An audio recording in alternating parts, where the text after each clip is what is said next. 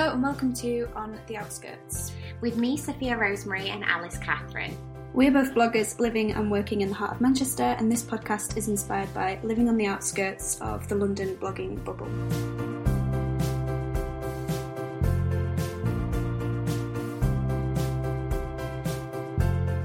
I guess we should start by saying that we apologise that there's been a bit of a gap in the recordings.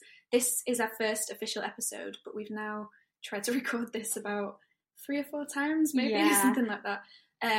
The technical gods haven't been on our side, basically.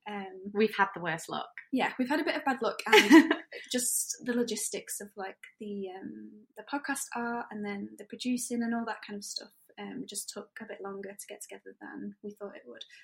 Yeah, so we were basically just a little bit naive to how much creating a podcast actually entails. And I think we've both now got a newfound respect for all podcasters out there because it's actually really complicated. Yeah, it's complicated, and especially because we're recording it ourselves.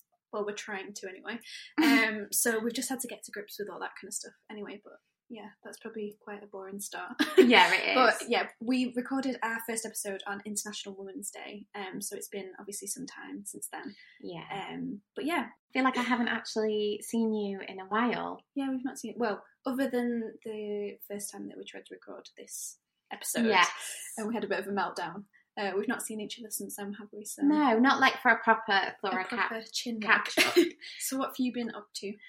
I feel like this has actually been, the last few weeks have been like maybe a little unsocial. So I've just been doing a lot of like life admin and sort of starting from the drawing board again. I feel like I got to a point at the beginning of this year where I felt like everything was just getting on top of me a bit.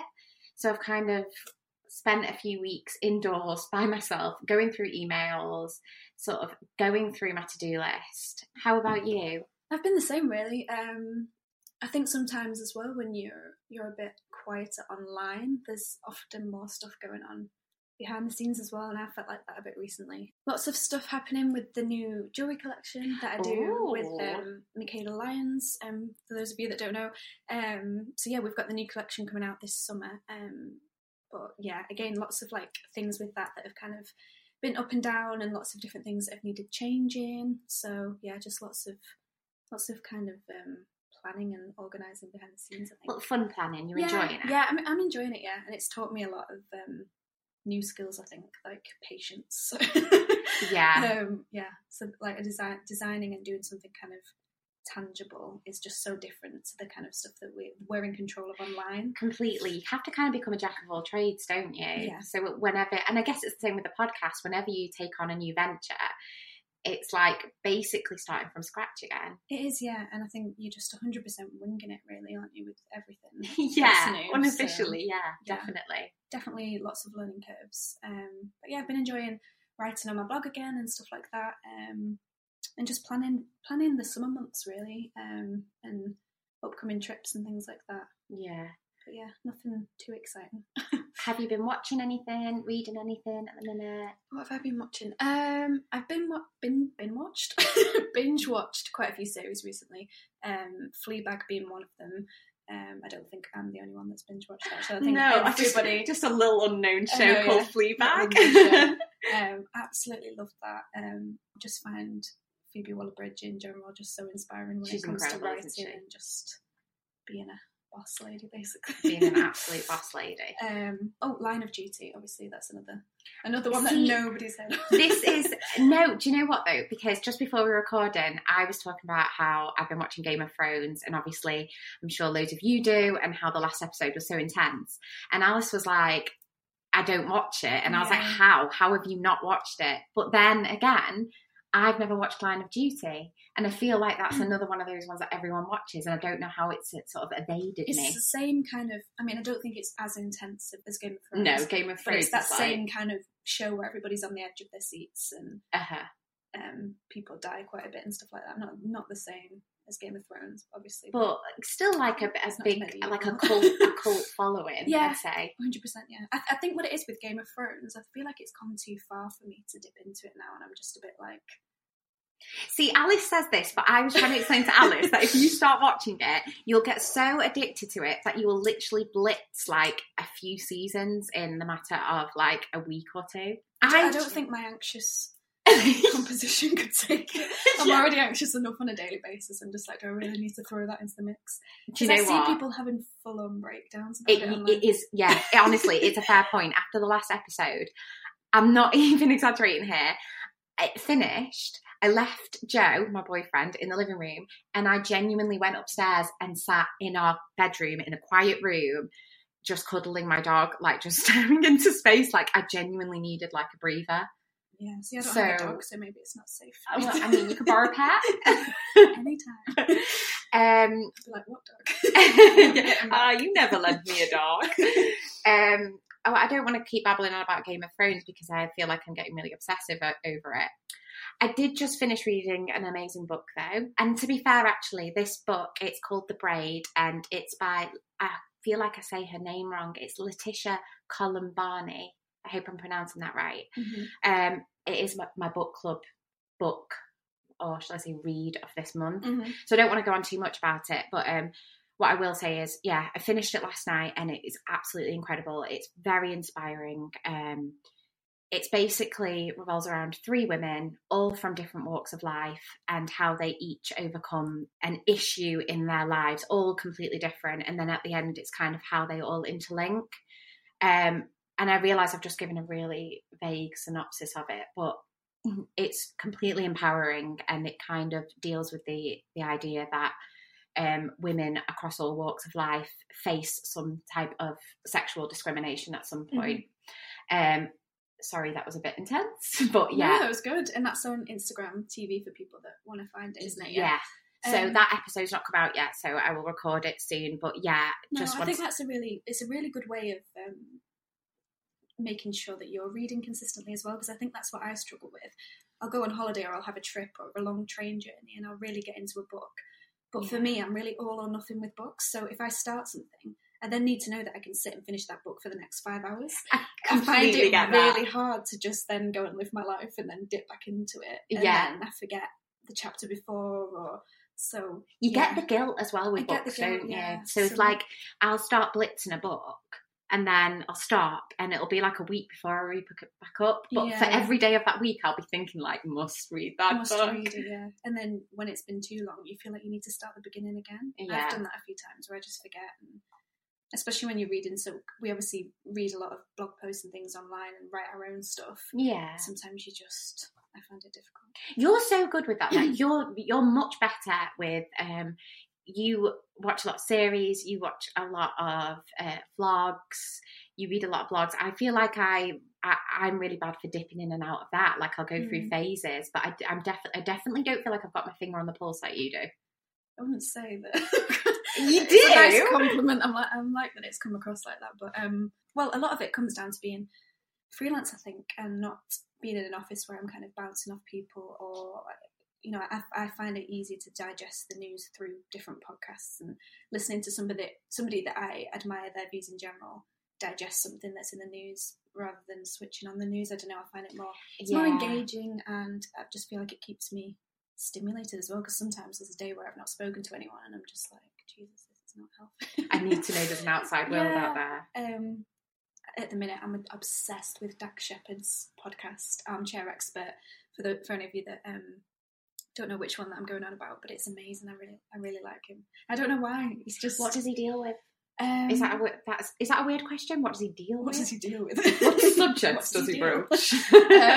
All different people on there. Like he had, I was listening to one the other day with Norah Jones.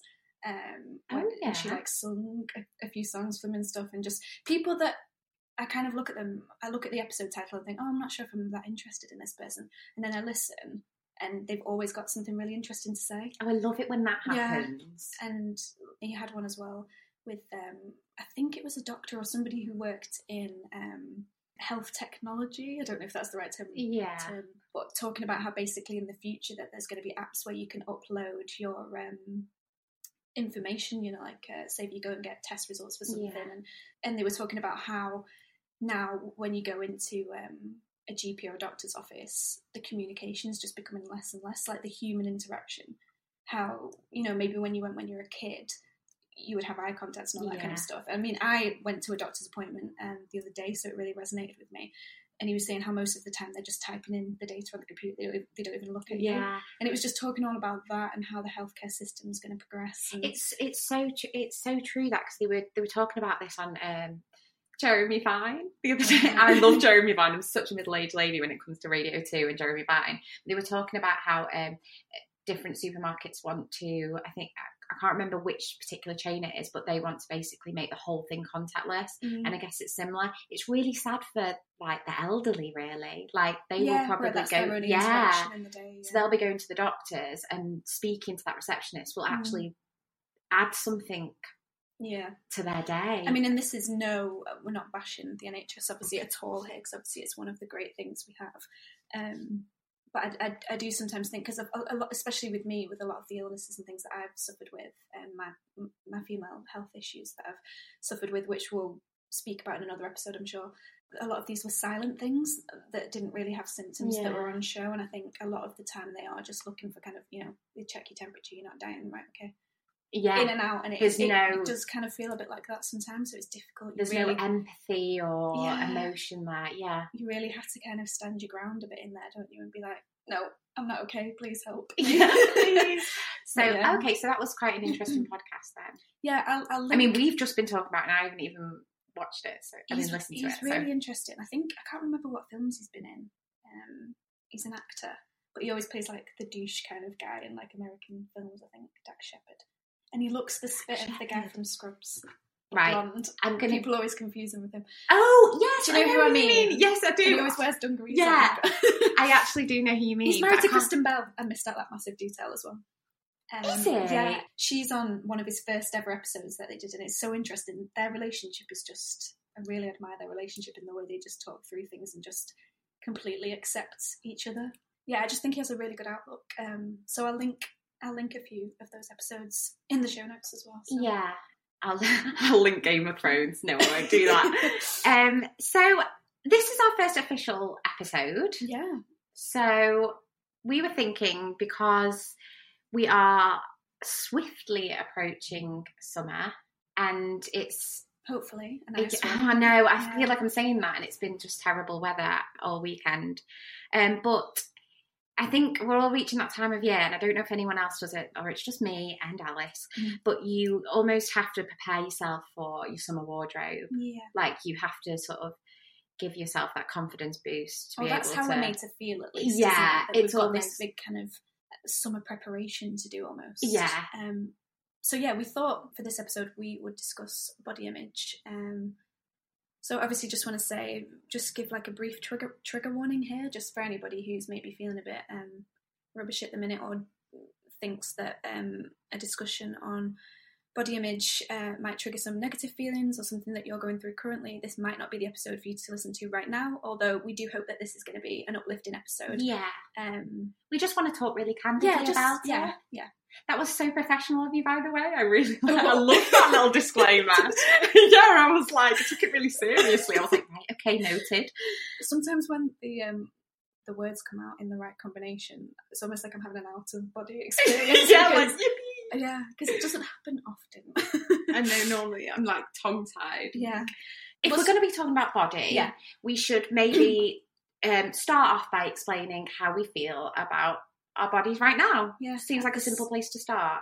I think I'd be lying if I told you I was completely happy with my body.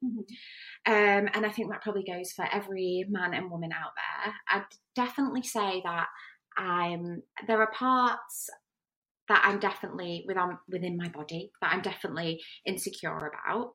But I think at the ripe old age of 30, I think I may be more accepting of my body than I used to be. Everybody says that when you start getting into your 30s, that my mum says it all the time. She's just like, oh, you just get to the point where you don't give a shit. And I'm just like, when is that day coming? Yeah, like any day now, please. But it's also not comforting in a way, because it's like, well, I'd quite like to enjoy my body now, please. Well, yeah, and maybe that's a bit of a useless thing to say, like, oh, one day you just won't care. Yeah. But I don't think it's not caring. I think it's that I've reached a point where there are parts of my body that I'm really insecure about. Like, I really hate my my hips, which may seem like a weird one, the top of my arms. These probably all seem like things that we're probably all a bit insecure about. Yeah. I'm not a massive fan of my butt. I love it how I'm basically just listing every part of my body, like, I hate this, What's I hate left? that. Yeah. What I've learned to do is maybe just embrace the parts I do love, and you only have one body and you kind of have to embrace it where you can. Yeah, and I think something that we both have as kind of a vice is clothes and style, and sometimes dressing around those insecurities can massively help the way you see your body as well, because all it takes for me is to put on an outfit that I feel crap in, and then I start picking at different parts of my body. Oh, 100%, because your clothing is basically your second skin. Yeah. So I think if you feel comfortable in that, I think that it's all about learning what kind of works for you. Mm-hmm. But yeah, I guess in terms of my body, I'm not completely satisfied with it, but I'm certainly not as overcritical as I was at one point in my life. Yeah. I recently did like my first swimwear shoot a couple of weeks ago. And oh my God, I was just completely overanalyzing, overthinking the shoot. Like I was really nervous leading up to it. And did it with the wonderful Rosie Butcher, who's the talented photographer I use for all my blog shoots. And having a good photographer is key as well. Somebody who makes you feel at ease as well behind the camera. And just who knows what you will like and what works for you and what works for your body without making Rosie sound a bit creepy. Yeah. The images came back. I was like, these are fine. Like this is no different to me wearing short shorts and a cami top in summer. But yeah, in my mind, because it was that word swimsuit, that dreaded word, I guess it just had connotations with it about having like a swimsuit ready body that was just kind of freaking me out. I don't know. Do you think, because people won't know this, but you don't swim, do you? You don't like water, you have a fear of that. Do you think it's linked to that somehow? And it's not something that's familiar, or that you, I guess when you put a swimsuit on, you're then excited to go and swim. But for you, the two aren't connected, so it's almost like 100%. So I have a big, I'd say, irrational fear, because I don't know where it's coming from, fear of water, so I can't swim. I've tried to psychoanalyze you many times about this. Yeah, you have, yeah. So tell me about your childhood. Were there any weird lifetimes? But there aren't any. Nothing's ever happened to me. In water, like I've not sort of like fallen in a lake and nearly drowned. You may have repressed the memory there. Yeah, along the way. But yeah, so whenever I've been on holiday, I generally go on city holidays, which are actually, I do prefer them as well. I'm not one for basking in the sun. I just get really impatient.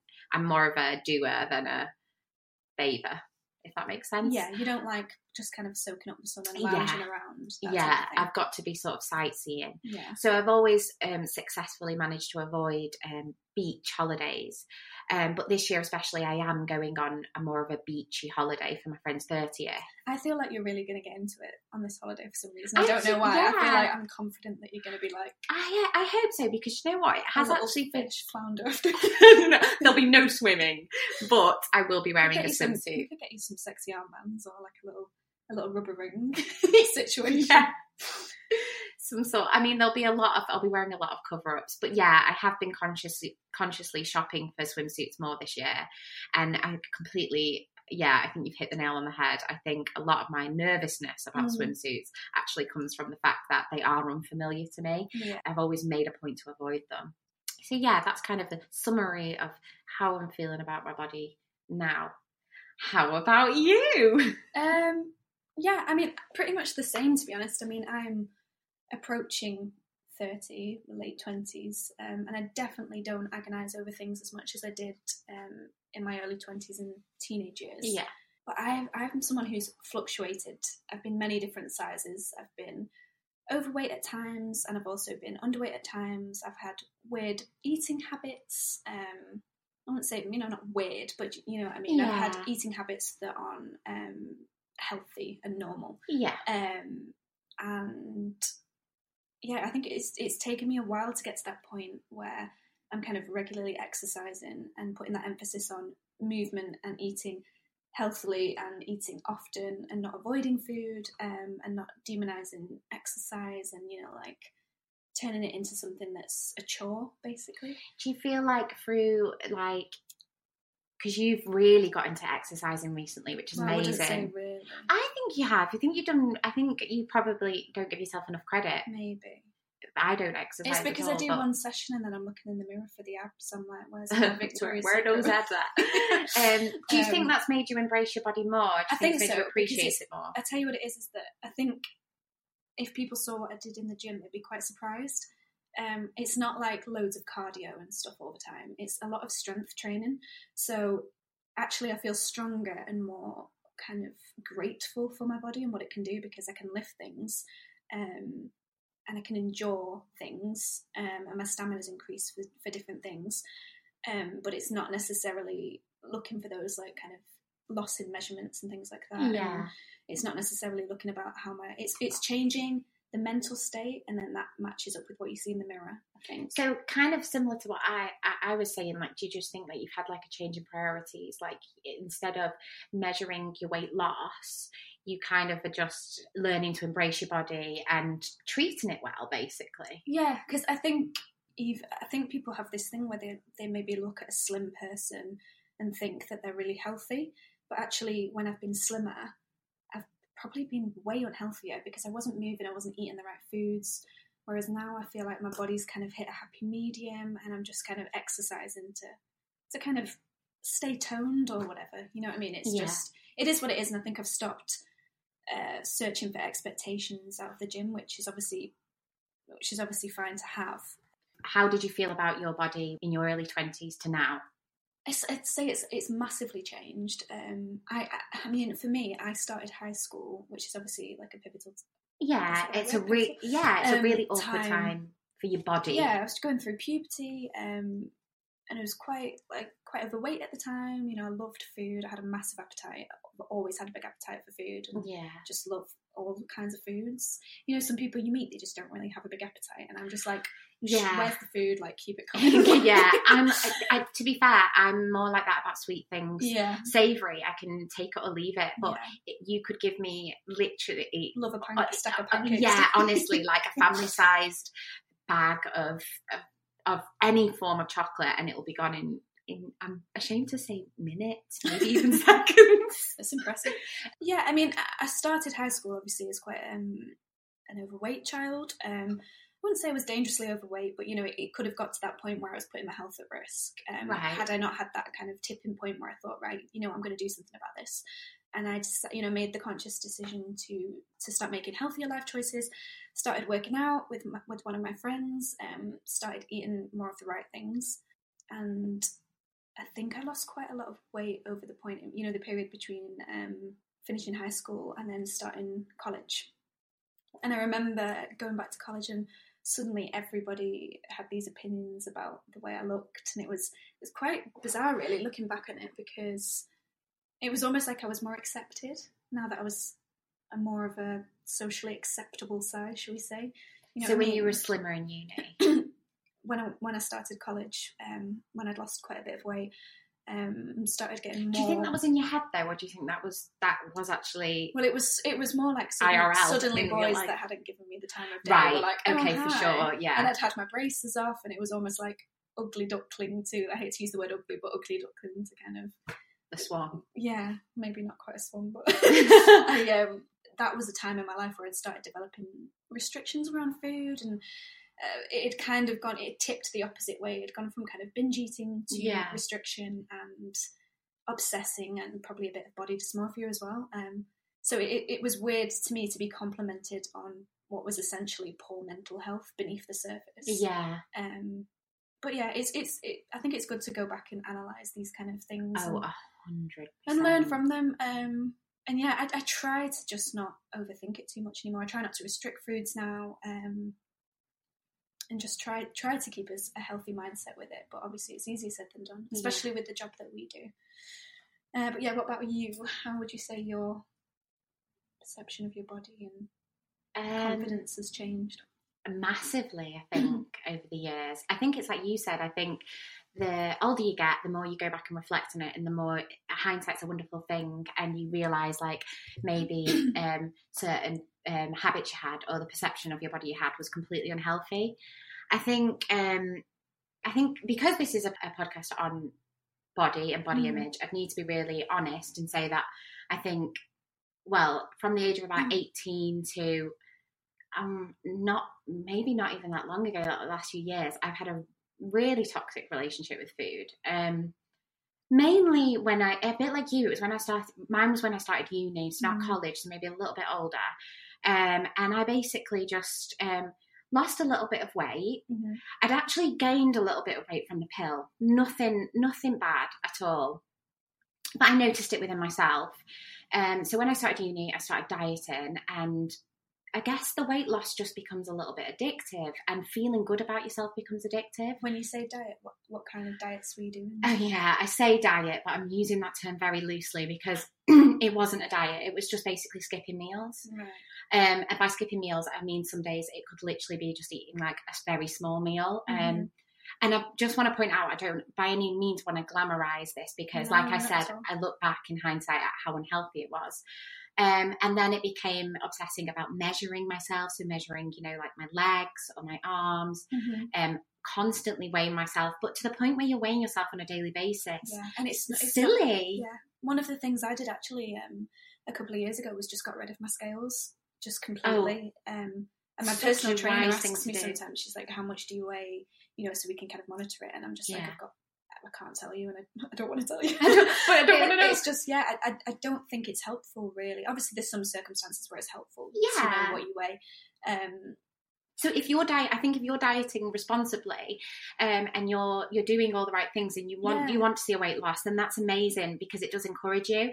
But for me, I judge it by clothes. Like, can I fit into my favourite pair of jeans? Or, that way, I'd rather look at it that way than get on scale. Do I feel good within myself? And feel intimidated by this number staring back at me that has no connection to my self-worth, or I don't want to be defined by a number on which can fluctuate. So I would when I was about 19, I would weigh myself, and if I was, say, like a pound heavier than a few days before, because maybe I'd eaten something that day. Yeah, exactly. That's what I mean. And maybe I drank a little more that day. I'd almost punish myself for it. And I'm not going to lie. I feel like I don't want to call it a bad habit because it's obviously more than a bad habit. It's a really bad mental state to be in. Let's call it what it is. It's maybe it's an eating Definitely disorder. On the scale, I would do things like I'd lie to my family and my friends. Like my mum would be like, what have you had for tea? And I'd been out all day, and I'd been like, oh, I was out with this person, and we went and we had a pizza, and I'm absolutely stuffed. And when it reaches that point, like, that's not good, because all of that kind of covering up and lying and overanalyzing makes you feel basically more rubbish than the weight you're losing. So it was like a constant tug of war between losing weight and that making you feel good, in inverted commas, and then feeling weird, embarrassed, like you're hiding things from your friend and family, making you feel rubbish. Do you feel like, if you look back over the kind of span of your body image journey, let's call it, do you feel like there was a moment where there was a big turning point, or like a big hurdle that you faced, or an issue that you overcame that has helped you to kind of be more relaxed about it now and be more comfortable in your own skin? Definitely. I think, like I said, I don't want to call it a bad habit because it's obviously more than that, but I think it is a bad habit that's hard to shake. And I'd be lying if I said that I don't have moments now where I'm still funny about what I eat, and maybe being a bit over pedantic with it. But I think it was just reaching a point where I became more accepting of my body. I am naturally slim. You have people around you who, if you have the right people around you as well, like, my friends, my family, my boyfriend, who were saying, you look perfect as you are. Yeah. I think it's all about... I think this is another issue as well, is that I think there's a lot of people in society that think that the size you are has something to do with it, and it's nothing to do with body image at all. It's how you see yourself. Yeah, it's a control mechanism. Yeah, it's a way of controlling your self-esteem. Because I look at people, some of my friends, who I think, God, you're perfect and I'd kill for your body, but I'm very aware that they have massive insecurities and that they cover up themselves or certain parts of themselves, as we do, that they're not fond of, and, you know, so on and so forth. And it's nothing to do with the way you look. Do you feel like you've reached a point where you're just more sort of, you don't care as much about people's opinions? I think I 100% care about what people think, to an extent. Like you say, obviously, if you've got good people around you, that stuff becomes background noise to an extent. Yeah. But obviously, a lot of our job is based around what people think of us. And I think that's a good point. Do you think our jobs, because obviously both got the same job, but do you think your job affects the way you see your image, 100%. Your body image even? 100%. I remember actually when I first started a blog, and the thing that put me off from, because I started out on Instagram as you did first, and then made my blog off the back of that. The first hurdle I had to kind of face was working with a photographer and going over those images and working out different poses. It was a whole new world for me, and I just remember feeling sick about it. I didn't want to do it. I completely empathise with you. And for ages I just used to get my sister to come over and we'd shoot stuff on my iPhone, and then I'd use those, and then slowly but surely I built up a bit of confidence and started working with people that were really encouraging, and that had seen all different types of bodies, and they were just interested in helping me get like good photographs. They didn't care what my body looked like. And so again, do you think that was more, again, in your head rather than followers or, you know, people commenting on your pictures saying you look terrible or whatever? Do you think, again, it was internal? Well, I try to repeat to myself that growth is often just on the other side of fear, and sometimes these things that I really don't want to do, if I just do it, then something unclicks in my head and it just kind of slots into place where it should be, and it's like, oh, that was actually okay, you can do that again now. And I think it's the way with a lot of things. You always kick yourself, don't you, when you do it, because you think, damn it, why didn't I do this sooner? And then also, you know, my body image and the way I see myself is massively linked to my mental health. And if I'm having a week where I've just kind of hibernated and I've not seen friends, I've not been to the gym, all those different things, they massively help. And the more endorphins I have going around in my body, the less likely I am to kind of dwell on a negative, you know, reflection in the mirror, or what I perceive to be a negative reflection in the mirror. So yeah, just making sure that I look after my mental health, I think, and trying not to spend too much time on social media, which is, again, easier said than done when it is kind of our jobs to be on there, at least. I think maybe, I completely agree with you. I think maybe it's not spending less time on it. It's more about trying to stop overthinking it as much, I found. I don't know if it's the same with you. So when I'm posting pictures now of an outfit I like, I'm not scrutinising my body as much in them. I'm just being like, I like the outfit. You know, the people who follow you or who see in that image, no one's going to go, oh God, you know, they're never going to notice the things that you're insecure about. They're only going to look at the outfit and say the outfit's nice. No one's going to say, oh, your body looks hot in that. Like, that's a weird thing to say. Do you find yourself comparing yourself more now that you have a job that's primarily exists on social media? I think you'd be hard pushed to not do that, I think, in the environment we work in, because you're lucky. Give us the answers. Yeah, exactly. Because I think you're using a platform which basically enables you to compare yourself constantly, because you're trawling through your feed and, you know, you're following other bloggers or other influencers or whatever you want to call them, and it's hard for you not to compare yourself because they're there in front of you, you know, ready to be compared. But I think it's a definite learning curve. I don't know if you found this, understanding that the girl next to you is completely different from you, and her niches aren't your niches. And it's learning to accept that your unique qualities are special to you and your selling point. Body-wise, do you compare yourself? Because I don't feel like I do that. I would probably say I compare myself more creativity-wise. Yeah.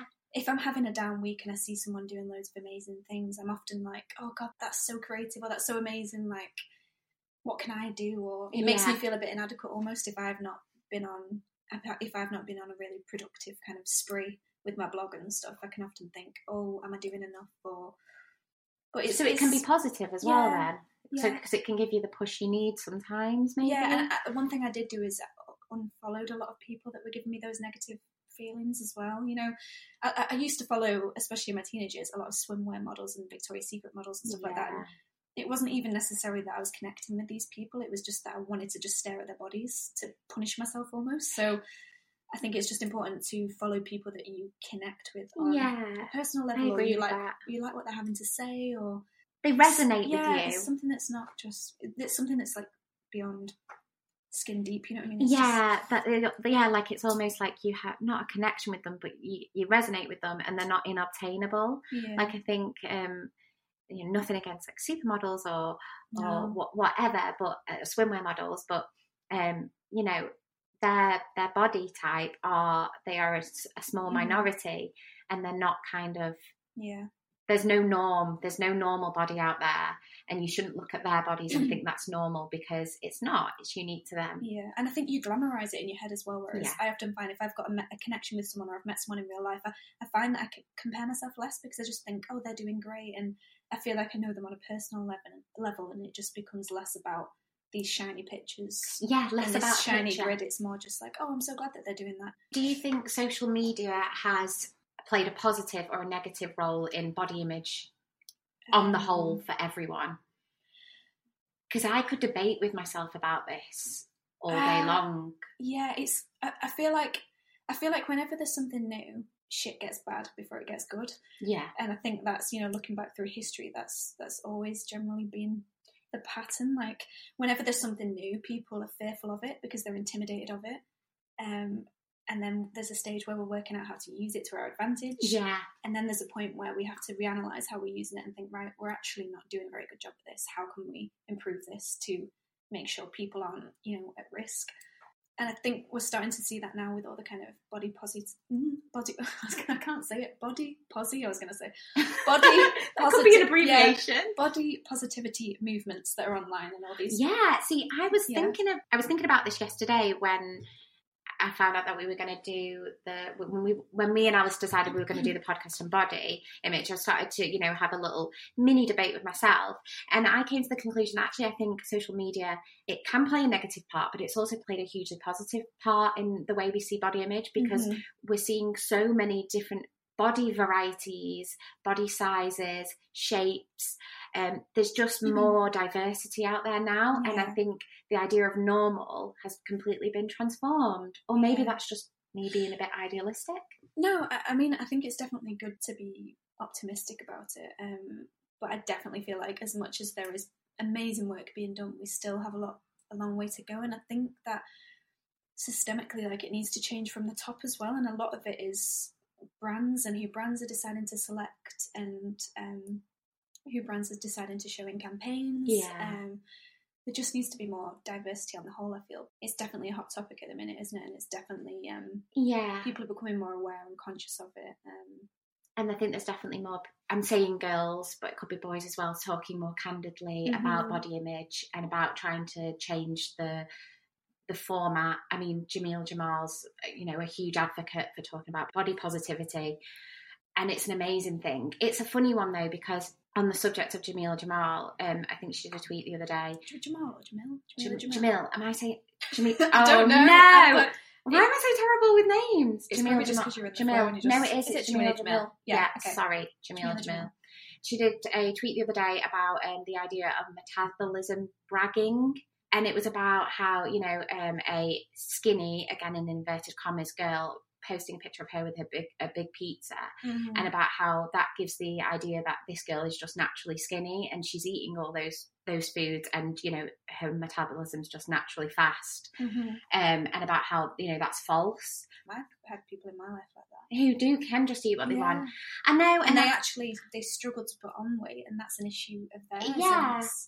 Completely. I don't know, it was a funny one for me, because I saw this tweet and I agreed with what she was saying. It can be problematic for a very slim girl to say she's eating all this food if she's not. But then I guess from someone who's had a toxic relationship with food, I could also see it on the flip side, whereas, like I was saying before, I would lie to people and say that I'd eaten this huge meal for my own embarrassment. So I think there can be a point where we need to make sure we're including all different body issues and body types so that we're not alienating the skinny girls as being the bad guys or vilifying them. But what you've just said is kind of is how we all need to be thinking, really, is that, you know, as we are in a time of such big change in so many different ways, we need to be able to have conversations that are open and honest.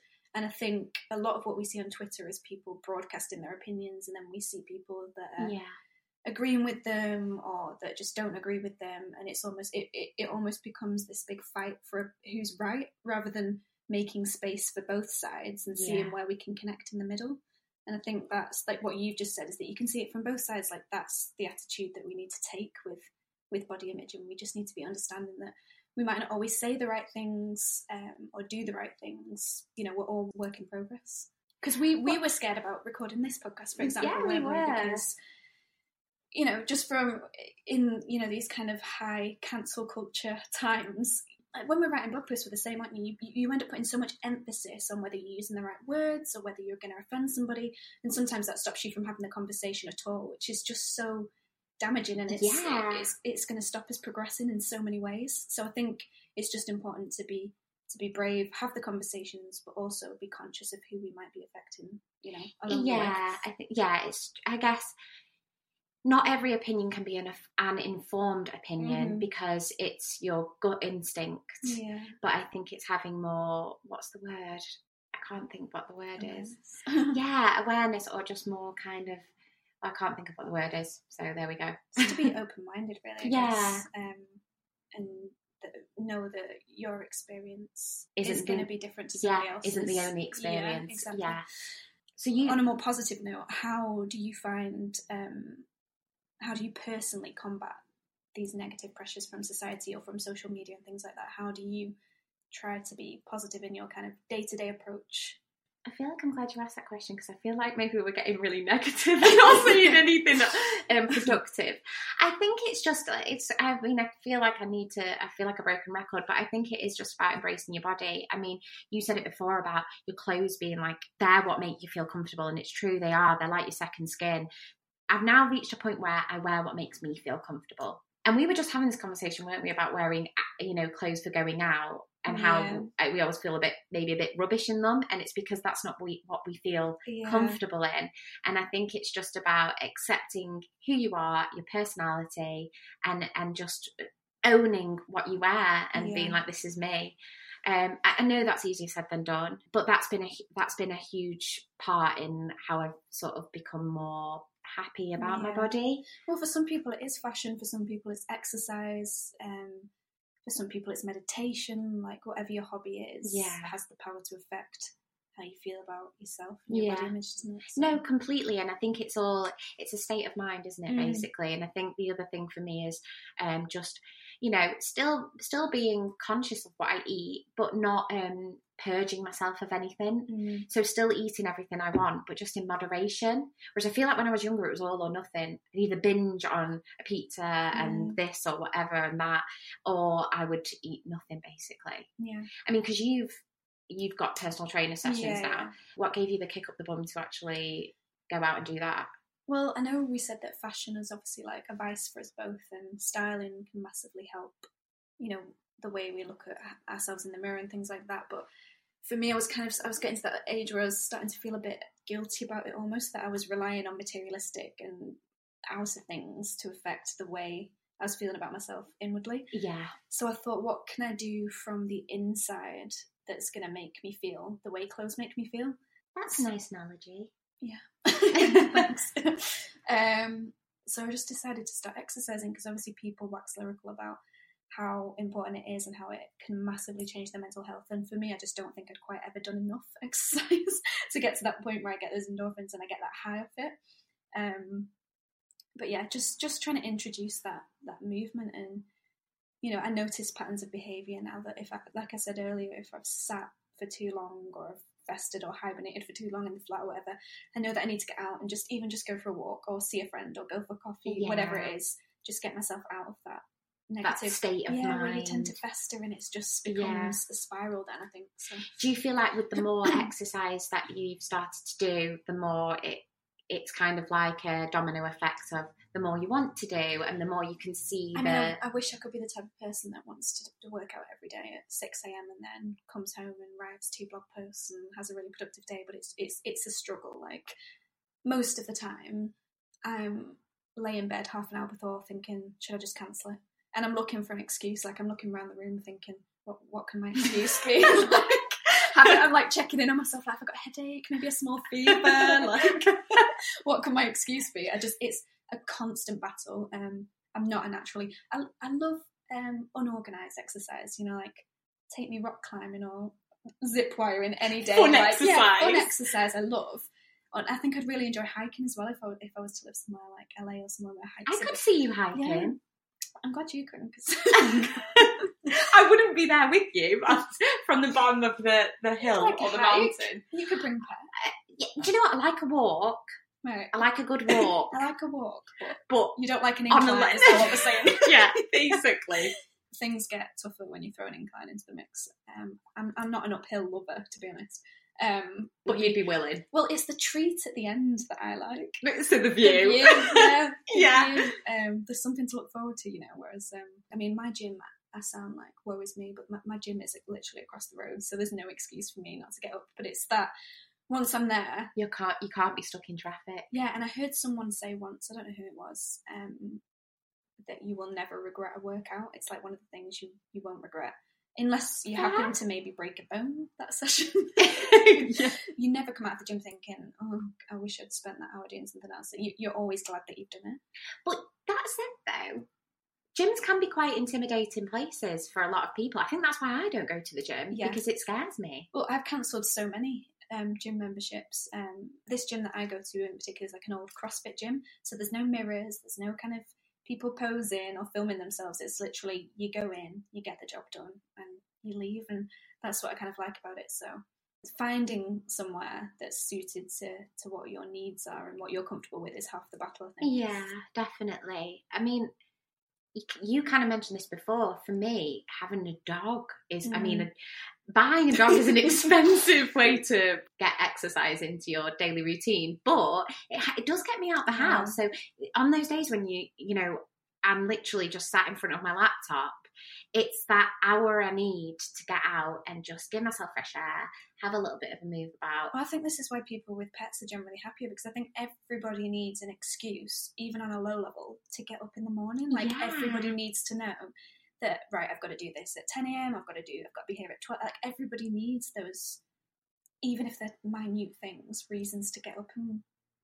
to be active and just to go about your day, really. So, yeah, I definitely want a puppy really badly. I've said it before, I'll say it again. You can borrow a pet, but I don't trust you to have him for more than a day because he will go missing.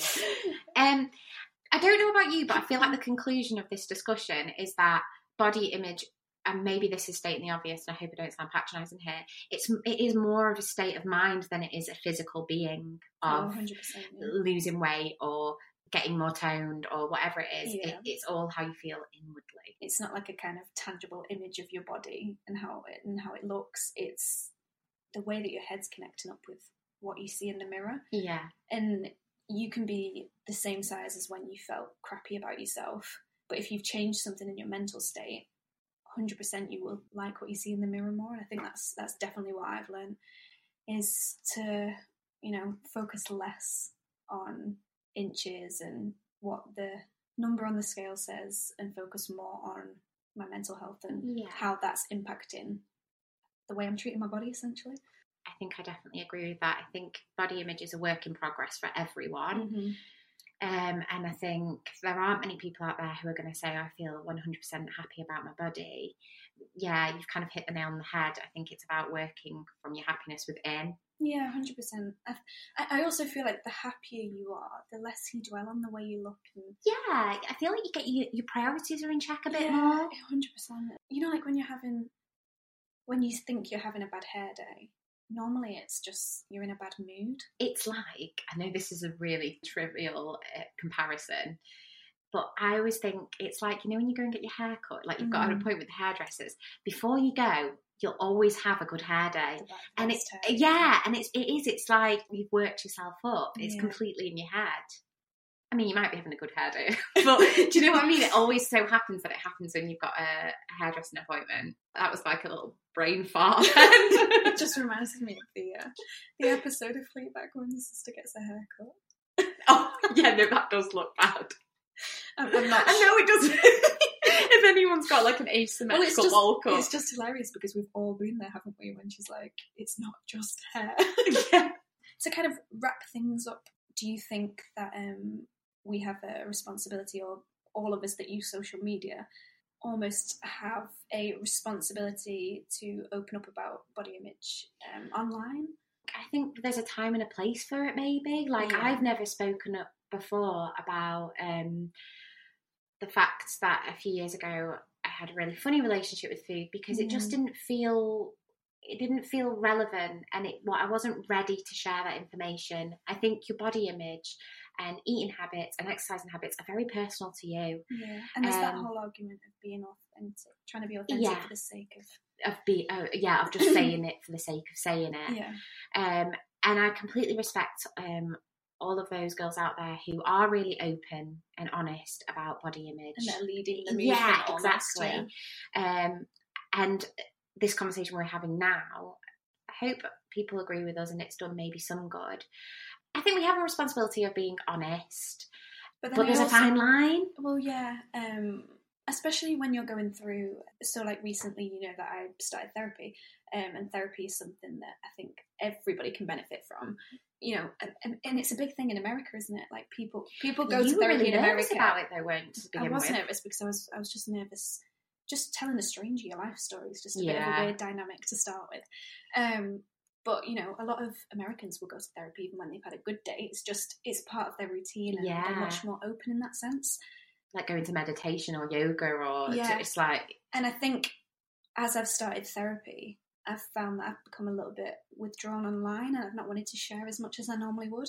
And I think that's what we've got to remember in terms of like body positivity and stuff like that, is that just because people are sharing images of fashion or travel or things like that, it doesn't mean that they don't have these insecurities going on behind the scene. And the point that I'm trying to make is, I think sometimes, or what I've learned, especially in the last couple of years, is that when I'm going through something where I don't quite know what the end goal is going to be yet, and I'm working on myself, for me then to share that online puts me in quite a vulnerable position, because I don't have the answers, therefore it can't be constructive to somebody else. So it's actually quite irresponsible. Exactly. Yeah, that's actually a really good analogy. I think you've hit the nail on the head there, because I'd say that's not to use excuses, but I think maybe that's why I've never opened up before, because I'd almost feel like opening up about it would be irresponsible, because I wouldn't know how to put it into words, and also I wouldn't know what the answer would be. Yeah, it's kind of how people say that you should wait and write your memoirs and your autobiography, later on in life, because then you can wrap things up and almost say, this is what I've learned from that. Whereas if you're going through the thick of something, how can you possibly have a solution help for someone it else in a responsible way? So I think it's important to remember that we've all got things going on behind the scenes. Most people that you meet in life will have had some sort of insecurity when you bring up body image, but it doesn't mean that just because they're not talking about it that they don't have something to say. Yeah.